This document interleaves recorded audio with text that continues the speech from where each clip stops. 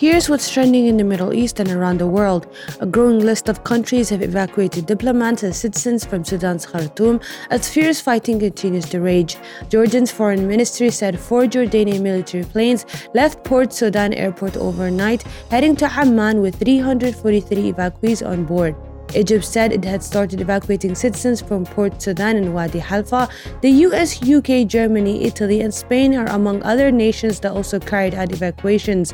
Also trending is Sudan's internet blackout. The country experienced a near total collapse of internet and phone services as continued fighting between the army and a rival paramilitary group pushed the impoverished country deeper into humanitarian crisis.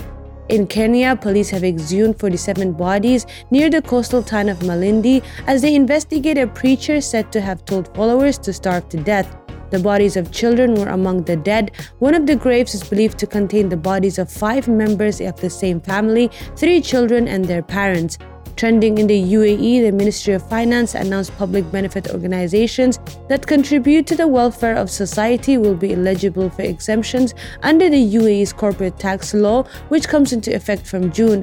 Organizations that qualify for the exemption will include entities that focus on activities such as philanthropy, community services, and corporate social responsibility. That's all from me, Thoraya Abdullahi. Thanks for listening. More same time tomorrow.